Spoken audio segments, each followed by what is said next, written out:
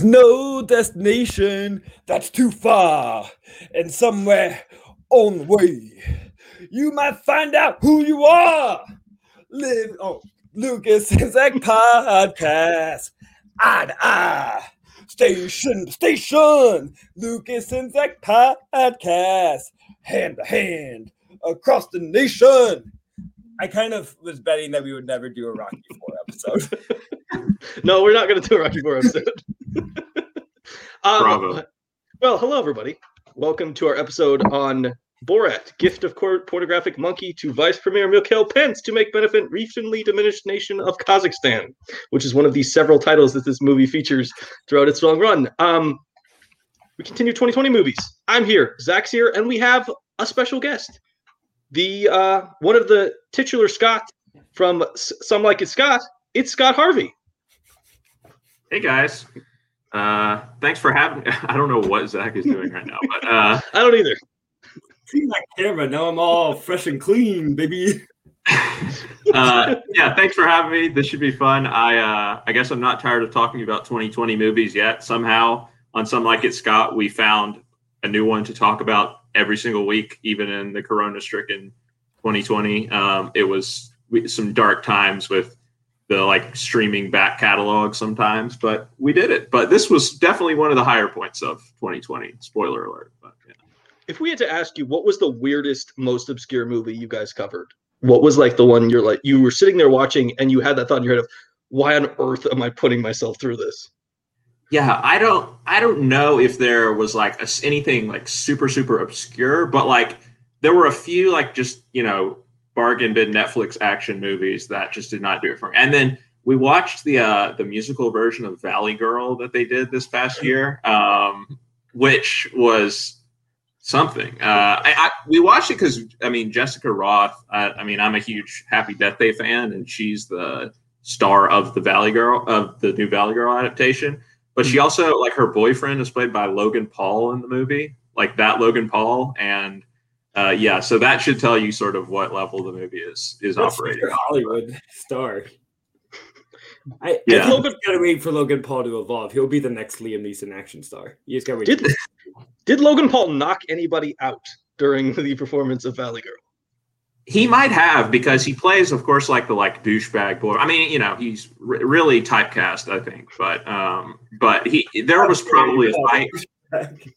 There was probably a fight at some point, but again, very forgettable movie. So it is always interesting when you go from YouTube star to I've boxed ex NBA athletes in the span of a year. I can never remember the two. The two Pauls always, I confuse them. They look the same to me, which I think is insulting because I think there's like a 4 or 5 year age gap somewhere in there.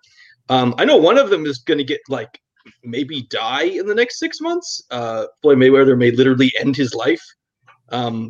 That will not end well. Mayweather he doesn't even throw punches though, right? He just plays defense. But yeah, here's the thing. He plays defense when he's fighting professional athletes. When he's going against Logan Paul or Jake Paul. He's going to hurt one of them quite badly. That could end up very, very poorly. This is not in the outline. I did not support this. Zach Ford, I would like you to name all your boxing knowledge right now. Name all my boxing knowledge? I don't even know what that means. There's gloves. There's a ring. People hit each other. It's a ring, but it's not really a circle. But it's a weird concept. Yeah. The squared ring. Wait, is that called a ring? No, it is called a ring. It's just not. It's not circular, which is a weird.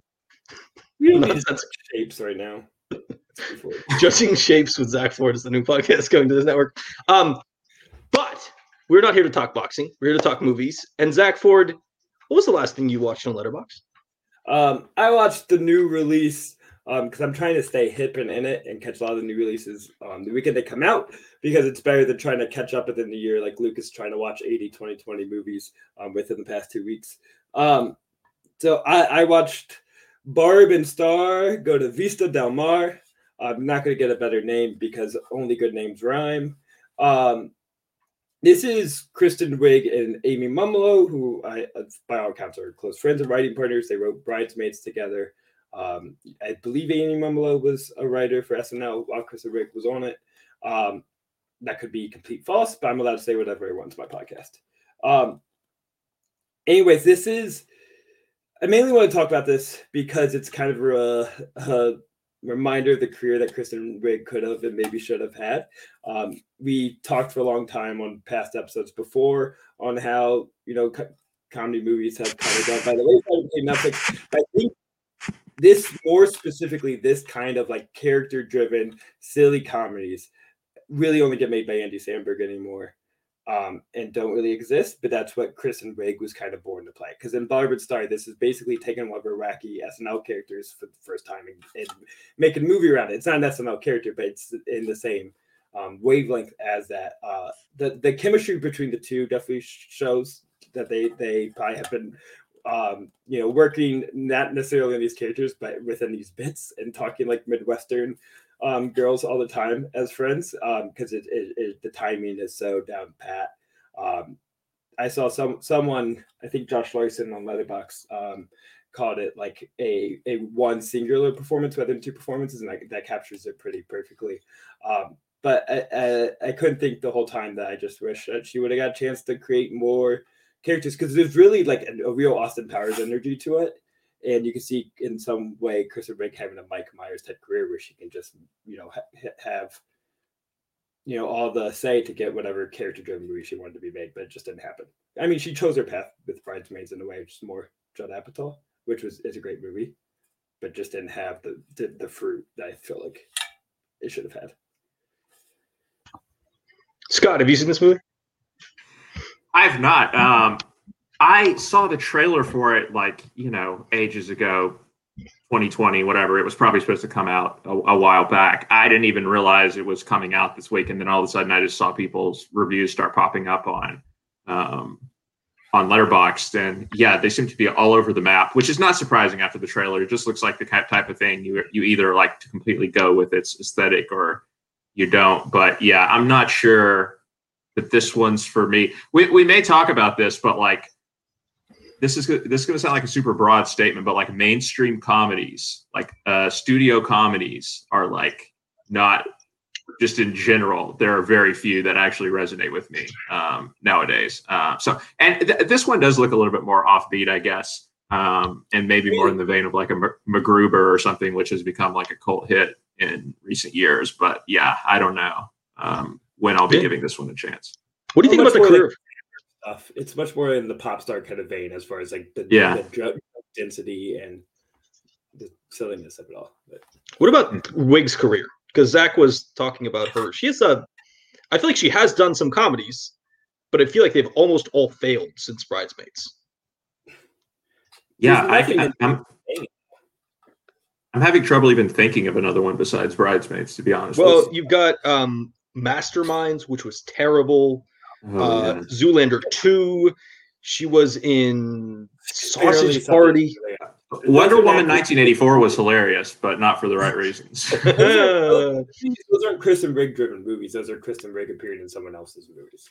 Yeah, I mean, some of them are more Wiig driven. She has just as you were talking about her, I pulled up her career, and I feel like in some ways her biggest successes since Bridesmaids have been in dramas and playing more serious characters or playing the lighthearted moments in more serious movies. I think she just falls into the classic trap that female comedians have, where it is really hard as a female comedian, even if you have a really great performance in one movie like Bridesmaids, to just get consistently good projects going forward. Tiffany Haddish is another example that she has this great performance in Girls Trip. And what has she got since then? Crap vehicle after crap vehicle. And, it is really hard for the male comedians, let alone the female comedians, even harder for them to, maintain any sort of run in comedy. They just get stuck with too many crap projects so quickly.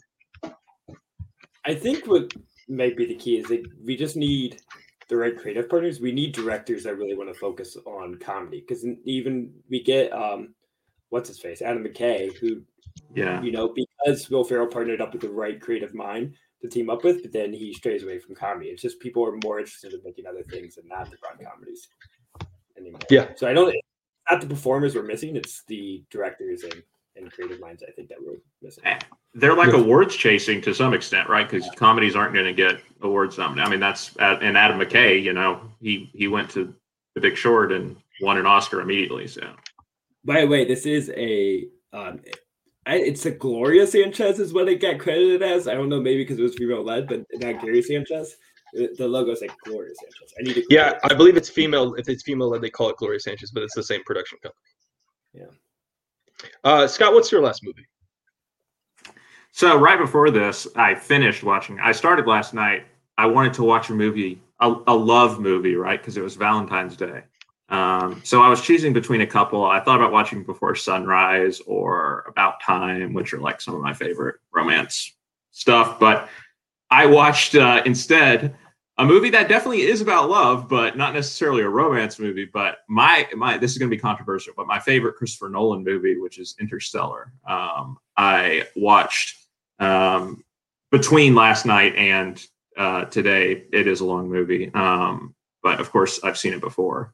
I actually just discovered it last year. I mean, as if people haven't known about it. But I watched it for the first time last year, and was really surprised by it just because I think it has so much more heart than a lot of Nolan's movies do. And yeah, I don't know. I'm still kind of blown away by it. This is like my third or fourth watch now, and it's quickly rising up my like top 100 all-time list. I think I'm a big fan of like sci-fi movies that have like compassionate sci-fi movies, which I think this is, and like Robert Zemeckis's Contact is another one of my favorites, and this is like a good companion piece to Contact, I think, because it's like they're both sort of movies about like explaining the point where science ends, right? Where you get to a point where science can't explain something that has happened, and it's like in Contact, it's about like religion and faith. And here it's about love and this, sort of supernatural force transcending, science, which I don't know. As someone who is not a big science person and like, all of the technical stuff tends to go over my head, I think I resonate more with the like, direct emotional stuff that's going on in those types of movies. So I know everyone doesn't love it, but it's my favorite Nolan. I think it's amazing. I mean, join the club. I am also my favorite Nolan is also controversial. I am a Dunkirk stan. That's one of my favorites as well. I think it's fantastic. And I don't, to this day, do not understand the criticism of like I don't connect with anyone. I'm like I don't understand how you cannot connect with people alone in the ocean or in a boat or just like the humanity, the frailty of humanity that movie just exposes. Those last 5 minutes are like, man, they get you every single time. Like the, emotional they get you in the feels. Like I don't get why I'm with you. I don't get why people, say they can't connect really. You don't know what their dog's name was when they were a little boy. So is there even any character development? Yeah. Back to Interstellar. I actually am also a fan of this movie. Not my favorite Nolan. It's probably like 6 or something, but I think it does get. I think people love to. There's something about movies that have a simple message is not necessarily a bad thing, and the idea of Interstellar being about love at the end is not necessarily like it gets mocked a lot because it's like, oh, love was the end. Like I think that sometimes we ignore how powerful a simple message like that is. In favor, and we're like, why doesn't Nolan do his Inception Tenet thing where there's like 19 answers? And I find those movies colder and less enjoyable than something like Interstellar. And of course, the scene where they come back to the ship and years have passed is amazing, and the probably from home, and probably McConaughey's best work ever on screen. And this is talking about a guy who won an Oscar. He's definitely better in that scene than he ever was in Dallas Buyers Club. And also, the other problem that Nolan has a lot of times is he can't write good female characters. But I think this movie, I think that Dr. Brand, Anne Hathaway's character, and Jessica Chastain, Murph, are like two of the best, if not the best, female characters in Nolan's oeuvre. So, and randomly, McConaughey's son is played by 2 incredibly famous actors before they became like. Because it's Chalamet and Affleck just randomly be playing the same character in a movie. The horrified like expressions of the women on film Twitter who have like such crushes on Timothée Chalamet when all of a sudden he grows up to become Casey Affleck is one of the funnier things to come out of this movie. Yeah, I mean, I don't know. That's a pretty interesting question. Is like you look at 20 years from now, who's the better actor? I think I might still take Affleck, but I'm a very I don't know. big fan of it as an actor, and he is a problematic. We have been known on this as we acknowledge the problematic character of Casey Affleck, but as an actor, he rules. We're big fans. I mean, fair. Jack, do you have a take on Interstellar? Theoretically, I really like it. I don't remember too much because this was like thousands of years ago. I've seen it. I saw it in theaters when it came out. This was like my first experiment of I was going to go in real blind. Like I ignored any trailers. I ignored any talk. I just saw like the original poster or like the teaser trailer. And I was like, I'm going to try not to find out anything as I can. Because I was like so upset about finding too much about Inception. I wish I went completely blind to that. So it was interesting. I like Scott. The sci-fi movies I go to are the ones that wear their heart in the sleeve. So I like heart in the sleeve, emotional sci-fis, like Arrival, that have a way for me to connect with. So that's why the theory I love it. I just need to rewatch it, especially like that kind of movie when you're so busy with the puzzle box of it the first time and your mind's just trying to figure it out. It's nice to get a second time, just kind of let it wash over you. So yeah, totally. Oh, so okay. My last movie was I finally caught up with Trial of the Chicago 7, which it's a weird movie to talk about because I feel like when you're watching it, the experience of watching it is it's very enjoyable. It's fun. Everyone's got their favorite performance in it. I stand Mark Rylance. I think he's the best performance in the entire film. I think he absolutely rules. I think he's also the most complex character because he's not a character we're supposed to root for or root against. And almost every other character in the film is you root for or against him, and it's very clearly laid out. I do think the movie really suffers because Sorkin makes it too easy. He makes the bad guys really bad, except for the random Joseph Gordon-Levitt is supposed to like him, although there's no idea why we're supposed to like him. His face turn at the end is a little much. Yeah, he's like really sympathetic through the entire movie, but then there's no reason for him to be sympathetic. I just think the movie fails because they make it too simple. This movie should be more complicated. It should be about the struggle of the criminal justice system and the way strings get pulled.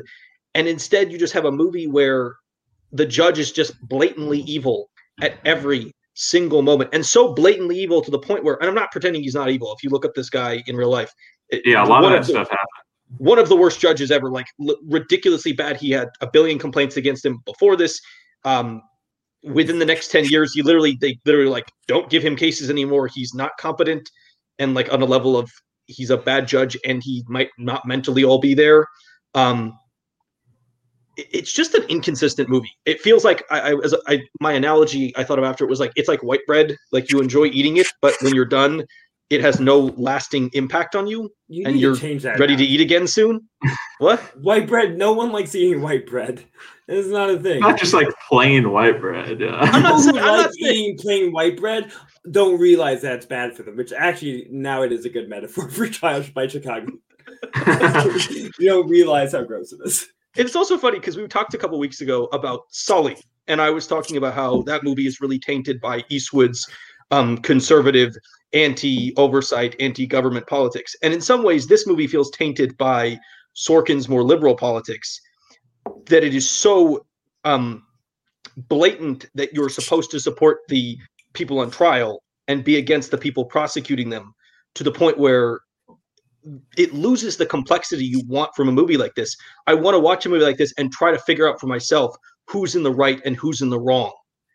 And or even just have people be shades of gray. And this movie kind of plays it as good versus evil in a way that I think really takes away from the message of the film. I also saw a very funny review on Letterboxd, which is that somebody said Aaron Sorkin is too good of a writer to work with as shitty of a director as Aaron Sorkin, which sort of does feel true at points. Like the writing is a good part of this, and he is a very flat director, even in the moments I like. But he also just needs he needs somebody to say no to him. He needs a director to kind of balance him out. Yeah. And specifically someone with completely different tastes. I feel like Fincher and Boyle specifically work on different levels to just kind of bring him down to earth a little bit.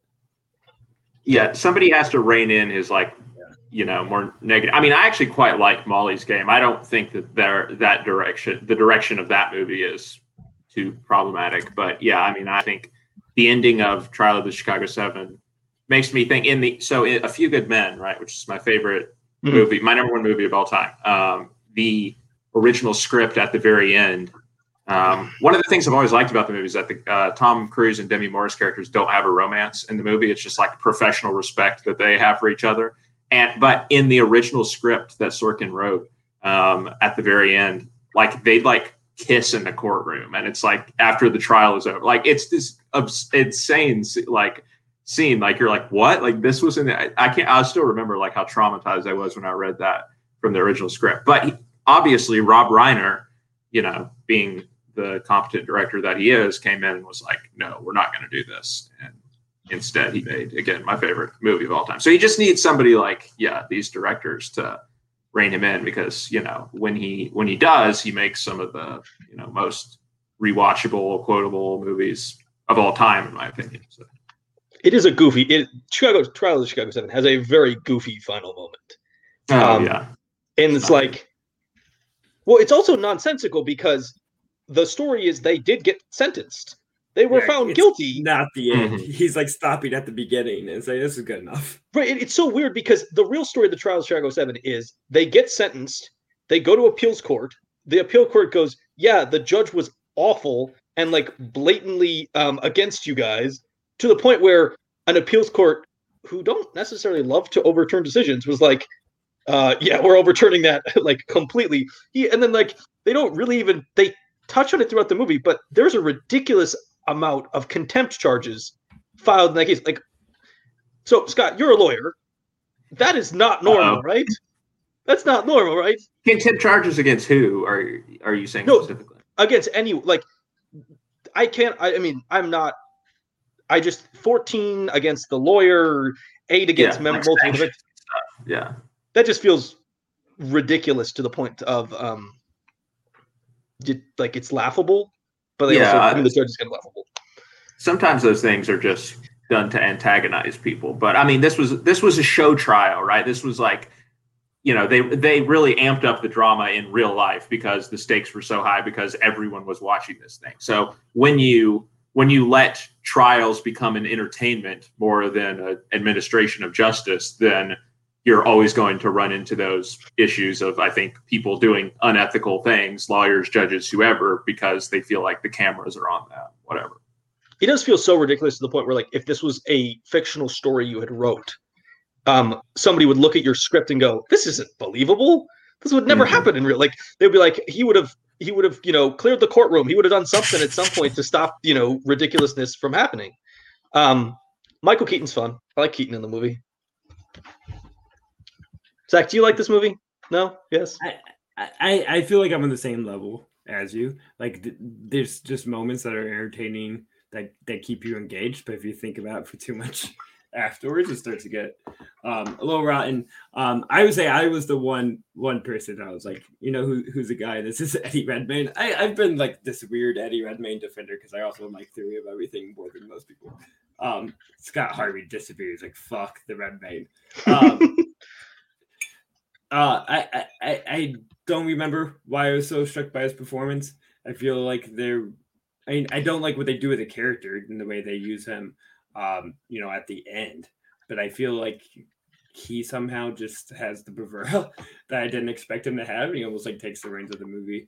I feel like there's a nobility that he was able to add to that character. It's okay. I will never bring up Eddie Redmayne again. I promise. I don't like him as an actor, so if that's what you were talking about when I dropped, that is kind of fitting. Yeah, it's okay. He is legitimately one of the. He's very weird.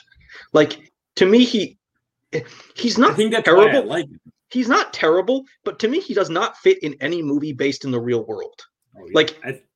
Like weirdly, I feel about Rami Malek now, especially after watching The Little Things, where he just like talks out of. I don't even know exactly what he's doing with his mouth to speak, but like he cannot deliver a line like a normal human being. we have a year until we do 2021, but we're just doing an episode on Rami Malek and little things. It's his jaw. I swear it's his jaw. I don't know. It's so strange. I'm still convinced he was a serial killer in this movie. No spoilers, but he did it. No one can make eyes like that and not be the serial killer. Yeah. Zach, what's the performance what's your performance you're standing for in Trial of the Chicago 7? I told you, it's Eddie Redmayne. You're really Ed Redmayne? Yeah. Wow. And he's also the lead, and I will fight that he's the lead of the movie. His is the story arc that matters. That's the story arc that Sorkin cares about, at least. Maybe. I think Rylance and, I'm going to butcher this name, Yahya Abdul-Mateen are the two performances that really stand out. I think Joseph Gordon-Levitt, I'm starting to realize this, sort of disappeared from acting for a reason, in that he's not very good in movies. And kind of the more I re-examine his old performances, I'm like, he's not very good in movies, is he? Mm.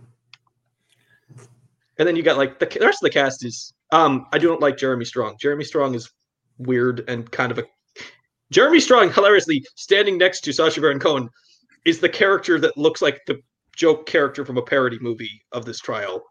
Yeah. As two not really TV watchers, we're missing out on Jeremy Strong, probably from Succession. So for me, it's primarily like this and The Gentleman from last year, which are both, I think, bad performances in the same way, as he takes like one character trait and like throws it kind of over the top. And there's no, he does not make 3-dimensional or 4-dimensional characters at all in these movies. Yeah. So that's Trial of the Chicago 7 that I watched, 4 months after it came out. Because weirdly, having more stuff available to me makes me less likely to watch it. Was it really many people? I think it was October, right? Sure, it may have been. Yeah, no, I think you're right. It just seems like October 16th. Seems like it was long. Yeah. Well, I mean, just not to diverge too much, but in life in COVID, every week feels like simultaneously 7 seconds and 7 years. Yeah, and I forget which day it is randomly. Like I've legitimately been 4 or 5 days off. Like I thought it was like a Friday and it was actually like a Tuesday. Like it can get bad at points because every day feels exactly the same. There's not a lot of day-to-day change. Mm-hmm. With that being said, let's move on to our main discussion, which is of course Borat's subsequent movie film. I'd like to thank the director and Sacha Baron Cohen for giving us a normal title to say, rather than having to. It is funny, during the film they obviously changed the title like 4 times, and then the movie gets released with Borat's subsequent movie film. Do you think that they should have named it Borat's subsequent movie film and then like the final title, or then the second title, and just put all the alternate titles in the actual title? See, I think that the movie gets as a joke how ridiculous the first title was, which is why they intentionally change it several times throughout the film. Every time this narrative changes, like I think they bought into the movie joke. Knows it's making a joke. I would have guessed. It was all accidental. Yeah. I do want to start this discussion with the original Borat, and start with you, Scott. What was your opinion of the original Borat, either when it came out initially or when or going into the second movie? Yeah, well, I mean, going back to what I was saying earlier about not really being a mainstream comedy fan, like I literally had not watched Borat until last year, and I like, the trailer for this one came out and people were making a big deal about it, and I was like, okay, whatever. Like I never cared about the first Borat, and then it ended up we were going to talk about the second Borat for my podcast or something like that. And so I was like, well, I guess I better go watch the first one. And I started watching it and I was like, I don't think, like, I'm sure I knew at some point, like when it came out, but when I was watching it, I feel like I never really knew exactly what Borat was. Like I knew it was a mockumentary, but when I think of like a mockumentary, I think of like the Christopher Guest or like This Is Spinal Tap or something like that, where it's all like it's all fictional, right? Like I didn't realize, I don't think I realized, or if I did, I had forgotten that he's like actually interacting with real people to some degree in the movie. So like I came in really cold, obviously, to the first Borat, and I mean it has some sequences that absolutely kill and that are hilarious. I think the rodeo is like the standout one for me from the first movie. I think is so funny, but on the whole, especially after watching this movie, I think my main take is just like it feels like it just feels like sketches, right? It just feels like a lot of different ideas and jokes and stuff played for shock value and laughs rather than a super cohesive, like, series of comedic set pieces with a overarching theme in mind. It just, again, it just feels like, let's see what, we can do. Like that is some of the most shocking stuff. And yeah, of course he reveals like some prejudices and things like that about, the American public in the course of doing these gags.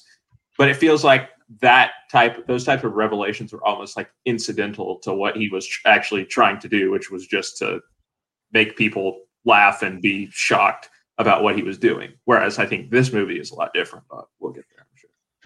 Yeah. Zach, same question. Borat, the original. Yeah, so I'm a little older than you. I don't know Scott's age. You can keep it to yourself. We can have privacy here. Okay. But as a little bit older, it came out in 2006, right? So I was 17, and Borat was just such a mega big deal within the consciousness, especially for teenagers and someone who worked at a movie theater at the time. So of course I had to see it. I was aware of Sacha Baron Cohen at the time. I've seen some the Ali G show. I never realized how hard that is to pronounce. The Ali G show. Before that, so I kind of knew the deal going in. I think being like the little like asshole I was like I wasn't gonna love it because people loved it. I'm getting past that. So I was like a fan at the time and found it really funny, but I've never been someone to quote movies because I need everyone to be reminded that I was better than them by not quoting it. But Scott hit it pretty much on the nail. I think I do need to rewatch more. I haven't seen it since, but as far as from my memory of it, this one is much more of a cohesive and thematic piece. I think a little more purpose. I would say kind of still accidentally kind of fell into some of its purpose, which is I think the magic of what this movie did. It like works with the ever-changing, especially in 2020, the ever-changing newscape so well to find a grander idea to kind of connect it all. Yeah. Okay. So I watched the first Borat in 2010. Did not watch it for 10 years until I watched it before the second one came out. And I think I kind of got stuck in the same trap that a lot of people, I think you guys are also saying, which is that I think I watched the first one and it was just so much of people quote this movie constantly. And people think this movie's hilarious. Also, I don't think, was I 15 in 2010? I don't think 15-year-old me understood half the jokes in this movie or why anything in this movie originally was interesting outside of like the craziness. And then I rewatched it and I thought, that actually had a lot more to say than I thought it did. And then going to this movie, I was kind of worried because I was like, okay, they're going to do Borat 2. And when you start thinking about comedy sequels, you start thinking about, okay, are you going to do exactly the same movie with the character, 14 years later? And that's going to suck because most of the time they do comedy sequels like this, they're terrible or they're at least a big step down or highly mediocre. I think this movie works for two things. This is my two thesis statements that Zach mentioned. The secondary and the smaller one is I think that the reason this movie works is because they waited to a second Republican administration because I think Borat is effective at skewering Republican politics, especially when they're in power, because sometimes those things look more ludicrous the more they're exposed to the light rather than seen as some kind of subversive undercover. And I think if you watch the first one, there is some commentary on the Bush administration and their kind of foreign policy and kind of invasion tactics around the globe. And then this movie, obviously, I think in some ways unintentionally gets thrown really heavily into the middle of Trump era politics in a way that even the first one isn't. And then secondarily, I think the reason this movie works is because Cohen is smart enough to do two things. One, to realize that you cannot do a movie and pretend that people don't know Borat, because clearly, if you had made a movie, very early on this movie, he walks around as Borat, and people come up to him and goes, "Oh, Borat, high five." And the fact that they were smart enough to realize that they could not do that, because here's the thing: you could have done a movie with Borat and just cut out all the scenes where people came out to him. That movie is significantly less interesting because the awareness of Borat being a thing is what works. And secondary, Cohen is smart enough to and humble enough to pull back and let Bakalova take over. And that's what makes this movie really work, is that this is not the Borat story. This is the Two Tower story. And that's why this movie is significantly more nuanced and more complex. I said in my review initially that this movie is probably less funny overall, but much more interesting and more cohesive as a story. That my two thesis statements right there. Well, I want to go off your point of saying that. Of course, he was waiting for a Republican president to kind of take advantage of. But the smart thing that I think Sacha Baron Cohen does is he doesn't there's some jokes jabbed at the president, but it's not really explicitly about the president. They just it's more about the culture and climate that those presidents were able to take advantage of. Yes, at every level of society. Yeah, not just the highest with the president. Because it's the plastic surgeons and all these other people too. Because the first one's complicit. Yeah, the first one's almost purely about xenophobia in my memory, and the xenophobia that Bush was able to profit of, post 9/11, and then this is about sexism and conspiratorial thought that Trump was able to benefit from throughout this presidency as well. So. Yeah, it really is about the entire society, because you could have done this movie during an Obama administration, except people would have felt less open with these views, because if you live in a world where it's the Obama Justice Department, you probably feel less comfortable saying, yes, I will write "the Jews will not overtake us" on a cake, or I will openly ignore questions of incest during a discussion of abortion. Those are things that are very much, I think, touched on by the fact that you have at least a hint of your government being less likely to come after you for saying stuff like that. That stuff definitely still would have happened. We just, in a Obama era, we just tried to ignore that still existed. No, it would have still existed, but it would have been, I think the biggest thing about the Trump administration was it gave people the freedom. People felt more liberated to say things that under even a Bush administration, people would have felt like they needed to couch it in better rhetoric or cleaner speech, so it doesn't sound as awful as it truly is.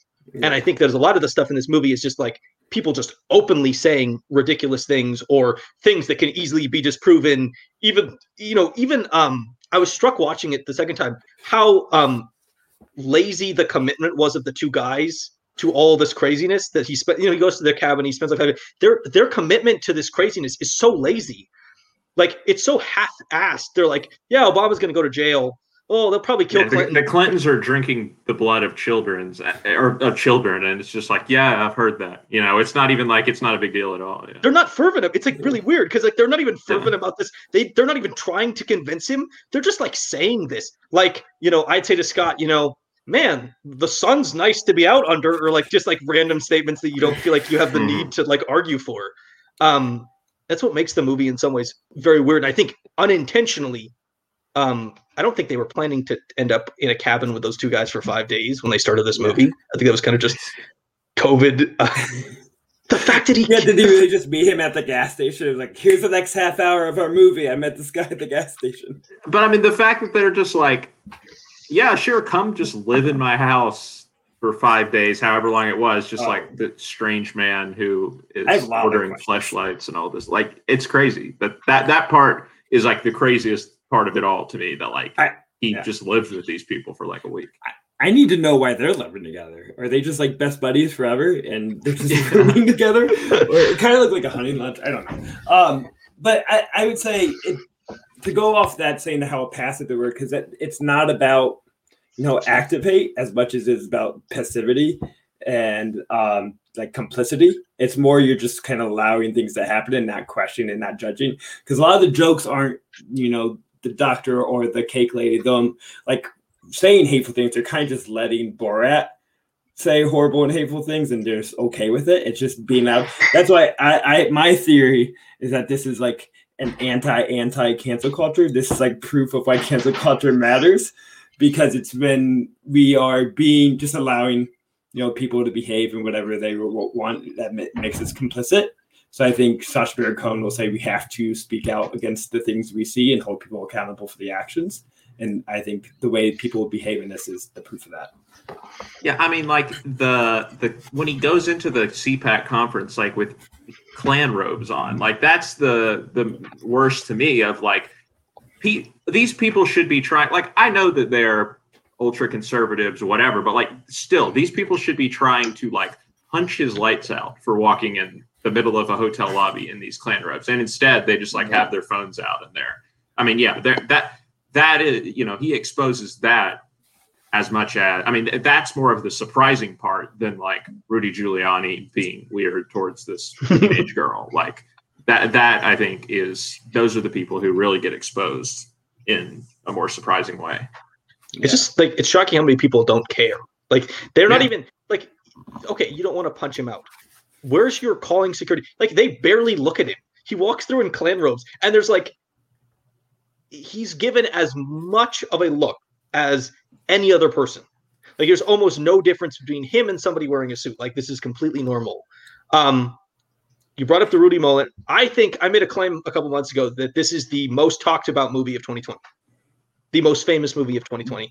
Definitely seemed like that for the week it came out, or if like 2 weeks it came out. My argument is purely based on the fact that this is the only movie of the year that ended up as a hourly discussion topic on CNN, MSNBC, Fox News. This is the only movie I've seen in arguably years that is consistently covered, cable news discussion, and purely because you had the president's lawyer, literally trying to take his pants off on a movie. And I think the most shocking thing about the scene is not even the fact he's trying to take his pants off; it's that somebody with a fake news service could get an interview with this guy with minimal amount of effort. That's like shocking. All news is news. Let's be real here.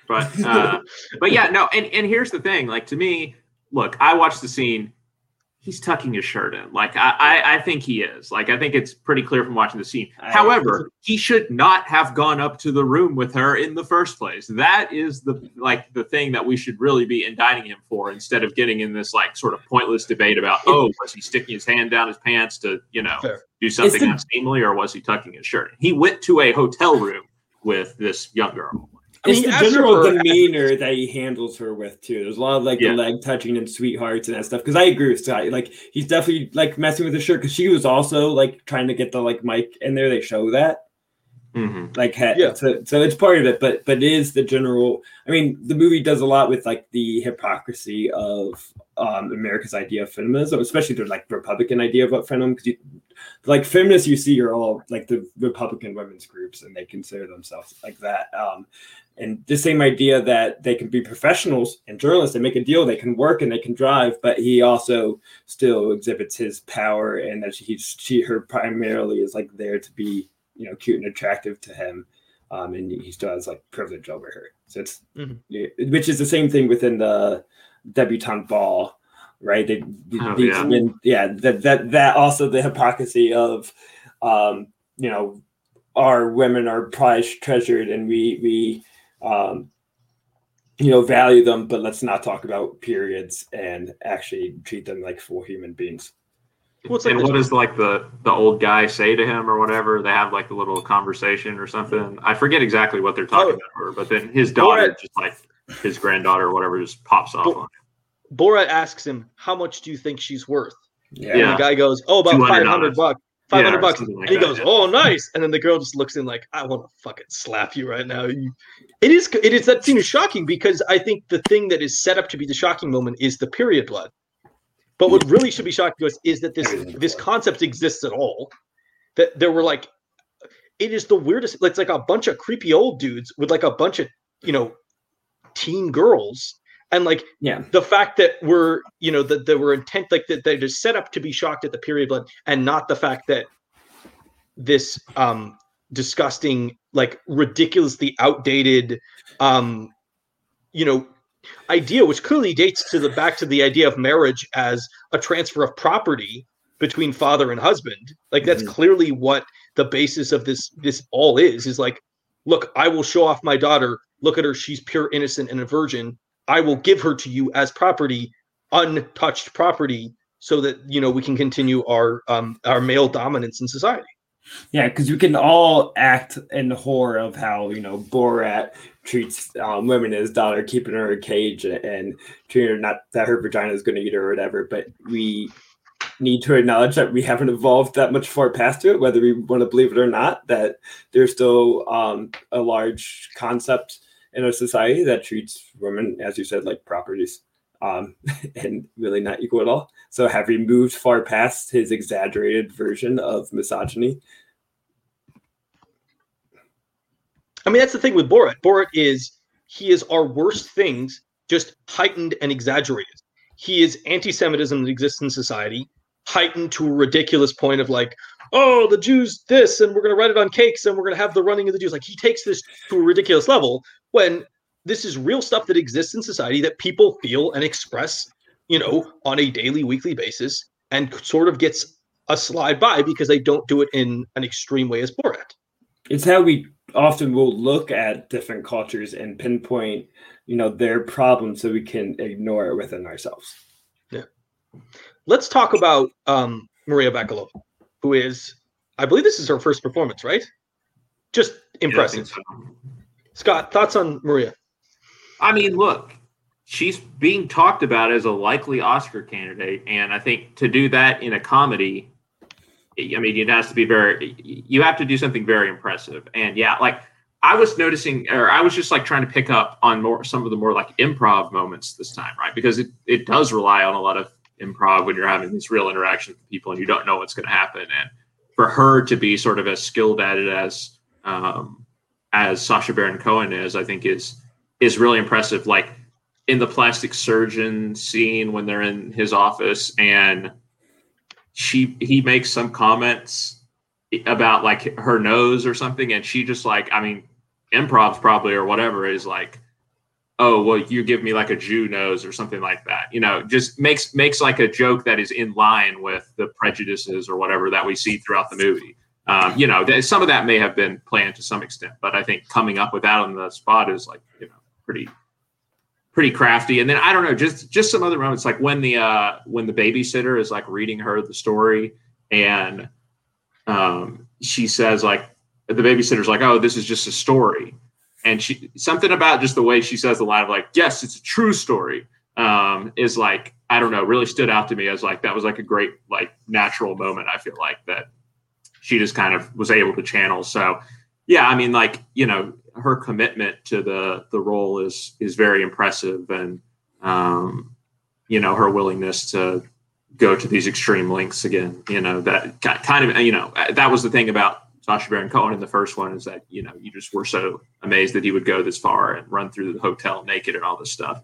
And yeah, no, I think she's a very skilled comedian. I question where her career will go from here, right? Because it just seems like this is the type of performance that it's like it's hard to dissociate her from.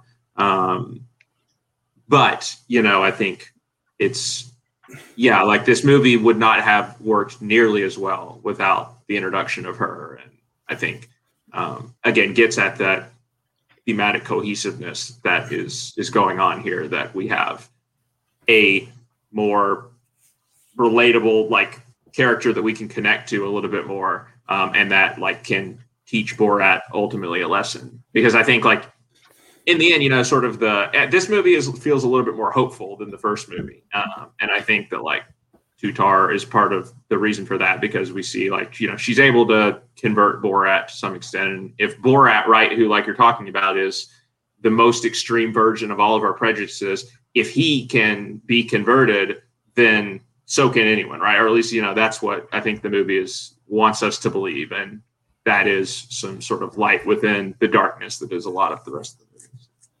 Yeah. She's really impressive. And, you know, does not have a background in comedy, does not have an improv background. I looked up her credentials. She did drama school. She's a dramatic actress. That was her original work. Her arc, just like not only the improv but the physical performance of, she goes from this like feral girl in Kazakhstan who's got crazy hair and she goes in a cage, she eats Johnny the monkey, she comes out, she goes through all these different makeovers. That scene with the sugar baby is hilarious, is really funny and in the weirdest way possible. I think this is again one of Cohen's best things. He just exposes us to these things that we sort of know exist, but we've never really thought about it in context. I don't think I've ever seen that. Like, of course, the idea of sugar daddy, sugar baby exists, but like, I don't think I'd ever thought of it in that context of like, this is an influencer and she's going to talk about how you're supposed to do it because this is the way to do it. And then her just performance throughout the film is just amazing. I love the scene in particular after the babysitter's read of the story and they get in the car and she's just screaming at the babysitter. She's like, "You can't drive the car. You're a man dressed as a woman." And that scene is she's really funny in that one. And then even when she gets up in the women's group to talk, and just so many, or like when she goes and she's finally going to touch herself, so she like grips the railing in the bathroom because she thinks she's going to get her hand bit off. There's just so many small physical moments where she's just really, really talented for somebody who is, basically a novice in this area. I think there's a lot in her eyes because you described her as feral, but I think she's also just like an innocent that hasn't. She's been corrupted by the bad ideologies of her father and their society, but still just like doesn't understand the world. And the whole movie's about her, really taking in the world and evolving, as a woman and an idea. So everything is with these big open eyes and big open mouth, and how she's reacting. She reacts like a 5-year-old, and I think makes it really believable for someone who is an adult. It still comes out very natural, her responses, but also kind of endearing in a weird way. So it's pretty remarkable, and just watch her full evolution to going from that feral innocent to discovering an identity, and I think that can come off very blunt and quick and forced, but she does make it work natural. Her growth, it does seem like she could have ended up in that place of being a journalist, even though she, an hour ago she was a fully fit feral creature. So I think it is remarkable. It is the fullest character arc that has been, I think, in any kind of Sacha Baron Cohen vehicle, and that's what makes it step. What do you guys think? What do you think is the future of her career? Like, is this the, guy in the Killing Fields who comes out, does the one movie, gets the Oscar, and kind of disappears? Because I do think she legitimately has a shot at not only the nomination but the win, because she feels like the ingenue performance that they like to reward, especially in the female acting categories. Do you think that she has a career going forward? Is this kind of like her one big American splash, and then she goes back and she does stuff in Bulgaria? I mean, I hope that it doesn't end up like the people we were talking about at the start of the show, right? With like Kristen Wiig or somebody like that, right? Who has like this one really sort of explosive movie that people really love, and that is just sort of a comedic tour de force, and then kind of spends years after that trying to recapture that high and not really doing it because there's nothing else really quite like these Borat movies that I think is going to be able to channel her strengths like this. I did see the other day where she was cast in something though. Somebody vamp, and I'll look it up. I think she definitely will be getting rules. I think she's going to be a wanted commodity. That's a horrible say. Everything you're saying, but she's going to get offers for real. Whether that leads to anything after that, because sometimes people get offers and they're just not the right roles for her to evolve as a performer. We'll see. Because as Scott says, what is her? I got it. Potential. She's been cast in the Judd Apatow pandemic-inspired comedy The Bubble with Karen Gillan and Pedro Pascal. Interesting. Right. That's weird cast for a Judd Apatow movie. Very weird cast. Pedro Pascal is just going to be in everything now. So. Yeah. I mean, I feel like The Mandalorian has made him one of the most popular, and just sure, yeah. Everybody who doesn't like that guy now. He's a lead actor. He should take advantage. He's an older guy. Yeah, I'm not against it. Man's awesome. That is a really weird cast, and I guess Apatow is kind of a good next step if anyone can kind of use her comedic talents. Pandemic comedy scares me because nobody wants to watch these movies right now. I honestly think the best bet would be for her to get a dramatic role, especially if that's her primary interest, just to show that she's not one-sided. And we just described how comedy has not been kind to female actresses in the past decade.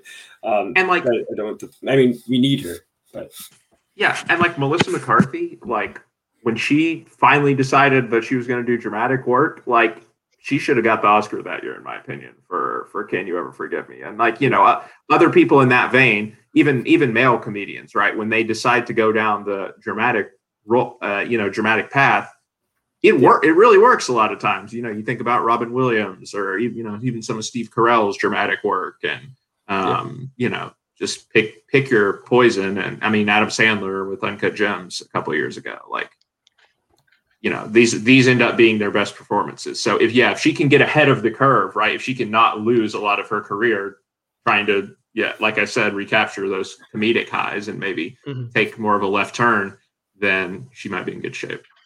I do think the important lesson to learn from Melissa McCarthy is do not do a bunch of movies with your husband, because that almost literally killed her career.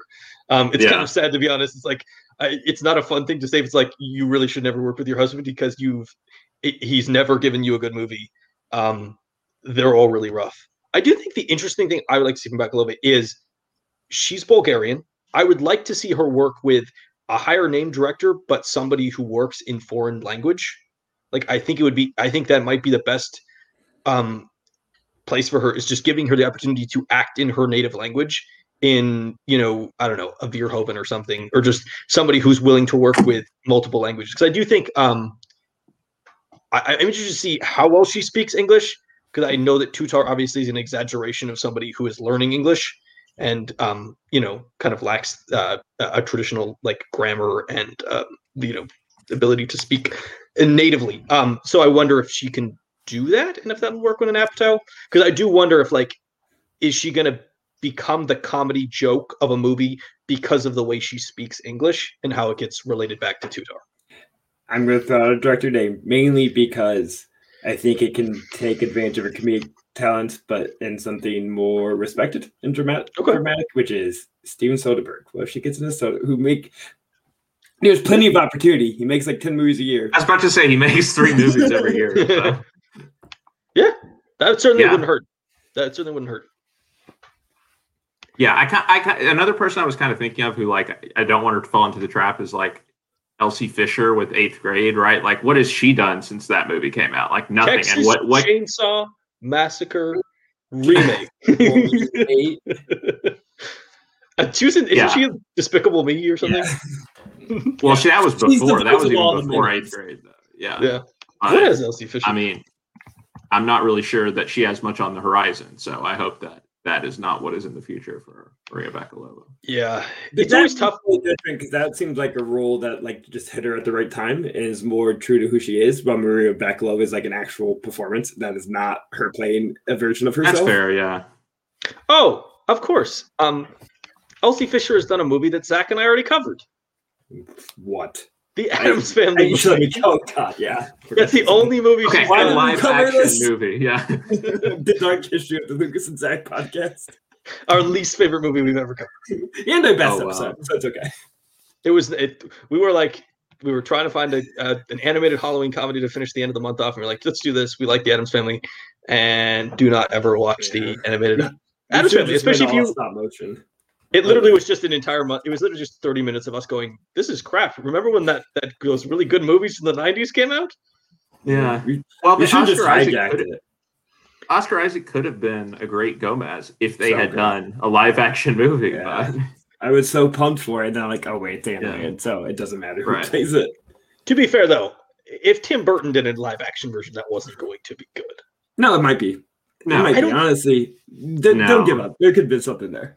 Nah. But you think Barry Levinson, perfect director for Addams Family? We would have gotten not Barry Levinson, Michael Keaton. Sonnenfeld. Michael Keaton running around yelling, "Where's my elephant?" or something. Hey, we stand Dumbo in this house, so don't come at me. Please. We do not stand Dumbo. Dumbo is one of the worst of the remake. His entire livelihood is burning to the ground. This amusement park that he had built his life on is burning to the ground, and all he cares about is this stupid elephant. Oh, it drove me insane. Hey, but we won't go elephants down can there. fly, and so can I. My dreams I'm will not come gonna true lie. one day. I was so bored during that movie. I started I was on my phone for half of it. I don't think I paid attention. Me and past guest and owner of our podcast, Isario Montenegro, are going to do a pod without you. That's fine. It was so bad that the closing credits featured a song by my favorite band of all time, right, Arcade Fire, and I just walked out before I didn't even stay to listen to it. I was like, no, I'm done. I like their version of. I do too. I listen to it all the time, but I was not going to sit in the theater. I also am a big original Dumbo fan, which is like a take, I guess. I'm not. I'm not. Hey, that train song fucking rules. We need to bring it back. It needs to be on Disney soundtracks. We've completely diverged from Borat, which I think is probably a good enough sign that. Final thoughts, Zach. You got final thoughts on Borat subsequent movie film? Yes, because we were so worried about Maria Bakalova's Oscar chances and future career, but really is like Best Supporting Actress campaign starts right now for Janice Jones. I know it's not a performance and she's a real person, but she deserves it, and we should hire her in all movies. The empathy that she brings, within her moments on screen is something that was so devoid in the rest of the movie. It was just nice to have someone so heartfelt and naturally warm in there. And reading the backstory of hers, which is, kind of heartbreaking, but also, I don't know, inspiring, because she was like, I thought these was like a real girl going to be sold off into marriage, and I just felt so horrible for him. And it makes all her emotions in the film still come, and intentions come off, so pure. And well intentioned. Those scenes are the standout for me as anytime she's on screen. And the Holocaust survivor lady too. I mean, that scene is like, this is in a Borat movie. It's insane, but it's incredible scene. Yeah. He really helping treat empathetic people as the heroes that we really need. It's just people who express care for each other.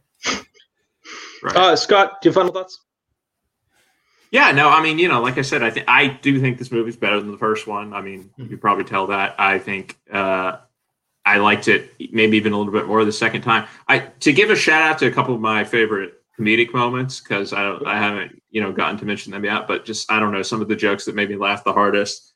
At the beginning, when he's going, he has this like monologue or whatever when he's still in Kazakhstan about like, such and such was sent to America to destroy America or whatever. It's like, and President Obama. And he's like, and this led to other Africans being elected to, high authority positions in other countries. And they show that photo of Justin Trudeau in blackface.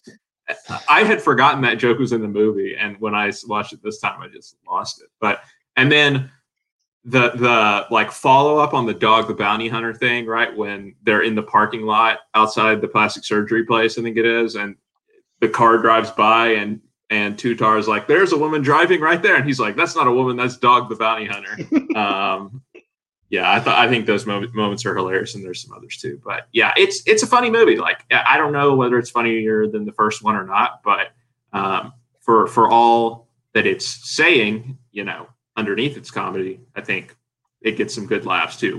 And if I'm admitting that, then, well, I'm not going to say then that means it's good. Like I'm some arbiter of taste, because it's more that I have a very specific sense of humor. I think, and only certain movies can get it. But this movie did, in moments, cause me to actually vigorously laugh out loud. So, hey, credit to them for that. Yeah, and then there's the great joke about strongman leaders like Kanye West and Kenneth West, right? Kenneth West, right? Yeah. There is a hilarious thing we have not touched on. I'll talk about it quickly, which is that there is the joke throughout the movie how the movie changes. So Johnny the Monkey, they're originally trying to send Johnny the Monkey, who is randomly like a minister and a porn actor, they want to give him to America, and then they're going to give the daughter to Pence to give to Trump. And then they're like, okay, we can't get him, so we're going to give him to Rudy Giuliani. And there is a good fun joke when they're driving in the car, and they're like, oh, can we give it to this person? No, that person's in jail. Can we give it to this person? No, that person's also in jail. That person's, house arrest. Because you got to poke fun at the fact that, like, half of the original team for the Trump administration ended up, like, in prison by mid-2018. I think this movie is not as funny as the first, but I think it's more cohesive and in some ways works a lot better. And honestly, really impressive to take what the original is kind of like a better version of Jackass, and then you come back around and you're like, wow, you actually made like a legitimate like dramedy with Borat, the character. Like, I never thought that was ever going to happen. I totally thought going into this was going to be like, hey, look, Borat hasn't been around for years. Now look at Borat make the same jokes and run up to people on the subway. And because I think we do forget, going back to the original one, there's the big scenes we remember, but in between that is a lot of Borat trying to talk to people, Borat trying to kiss people on the cheeks in New York City, Borat trying to talk to people on the subway, all that like really kind of, it's funny, but it's not particularly complicated to be like, if you get into people's personal space in public, will you elicit a reaction? It's like, of course you'll elicit a reaction. Like Billy on the street, right? Yeah. Oh, exactly. It's like if you try to go kiss a man on the street in New York, you're going to get a reaction at some point. Yeah, really fun movie. This was really fun to talk about. Thank you, Scott, for coming on. You want to plug your podcast? Scott is a great podcast. You guys should listen. We have the link down in the description as well. Yeah, it's called Some Like It, Scott. We have an episode every week reviewing new movie. This week we're doing a double episode for Judas and the Black Messiah and Malcolm and Marie. We're reviewing both of those. One of those is incredible, and the other one is also a movie. But and just to be clear, guys, he's a really big fan of Malcolm Marie, and he really hates the Black Panthers, which is why he did not like Judas and the Black Messiah. Of course, but we also have our director countdown series that we do. Last year we did Nolan and Fincher. Our next one that we're going to be doing is not a director actually, but we're doing James Bond in preparation for No Time to Die whenever it comes out. Watching curated. I having seen most of the movies and curating it for my two co-hosts who have not seen most of them. And so we're going to be watching like 10 movies, I think. Not all of them, obviously. So, but assuming you're just skipping Roger Moore completely because. No, we are going to. I mean, I actually think The Spy Who Loved Me, that is one of my favorite James Bond movies, to be honest with you. I think that's a great movie. I will admit it's the Roger Moore teaming up with, I think she's female Russian agent, and the first movie with Jaws in it. I think that one's a lot of fun. But that's fair. We are starting with From Russia with Love because I think that's the one where like all of the hallmarks of Bond like started rather than Dr. No, which is, of course, the first one. But anyway, keep a lookook for that. Absolutely. In the meantime, we have Some Like It, Scott every week. So yeah, I mean, gives me an excuse to rewatch Bond, which is always a good thing. From Much with Love, it's real good. It's real good. Mm-hmm. Dr. No, I think I did not realize this. Everybody talks about the first movie, and you have to watch that one. It is almost completely forgettable. It's fine. It's not terrible, but it has very little impact on the rest of the franchise. Mm-hmm. And that's why I chose For Much with Love first. Yeah. Good move. All right. Thank you so much, Scott. We will have you back on another episode when we find another movie that you are as interested to talk about as Borat 2. Sure. And with that being said, folks, we will be back next week to talk Wolfwalkers as we continue 2020 movies. Also, be on the lookout. There may be multiple too many bonus random episodes in your feeds. So don't be surprised when that happens. Get a little too big, and we're just going to constantly roll out shit now. Yeah, I know. We may be going insane, but I'm not going to tell you what's coming. It's the minute an episode on Benjamin Button. Sorry to spoil, guys. No, we're not doing that. I am the executive producer of the show. I have final choices. I will be doing 0 episodes on Benjamin Button unless Zach pays me money.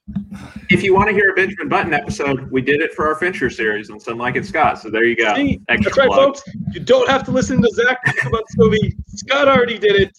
He's got the definitive Benjamin Button episode. No, because mine's not one podcast. It's 180 podcasts in backwards form. This is the worst plan ever.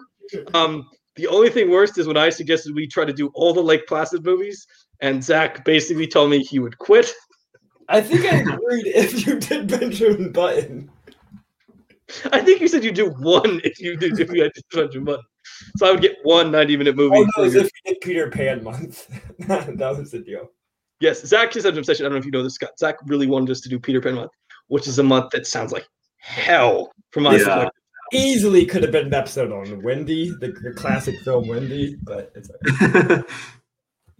Fun fact about Wendy. went to the website. I turned Wendy on. I watched 5 seconds, and I looked at myself in the mirror, and I said, "What the hell is wrong with you? Why are you watching this movie?" And then I turned it off and watched something else. All right. The website. So bad. The Wendy website. I want to protect people from Wendy, so I'm not going to tell you where you can watch Wendy. All the best movies are streaming for free on the official side of the movie, as we know. I'm sure if you search wendymovie.com, you'll find wendymovie.com. Yeah. With that being said, folks, thank you, Scott. Thank you, Zach. We will see you next week. Not to get you too excited, but I know I promised one song. Don't worry, another one came up into my brain. Here we go. Quiet mode. All right, do it. Kathy, I said as we boarded a Greyhound in Pittsburgh, Michigan seems like a dream to me now. It took me 4 days to hitchhike from Saginaw. I've gone to look for Lucas and Zach podcast. The Saginaw and I've gone, it's hard to tie.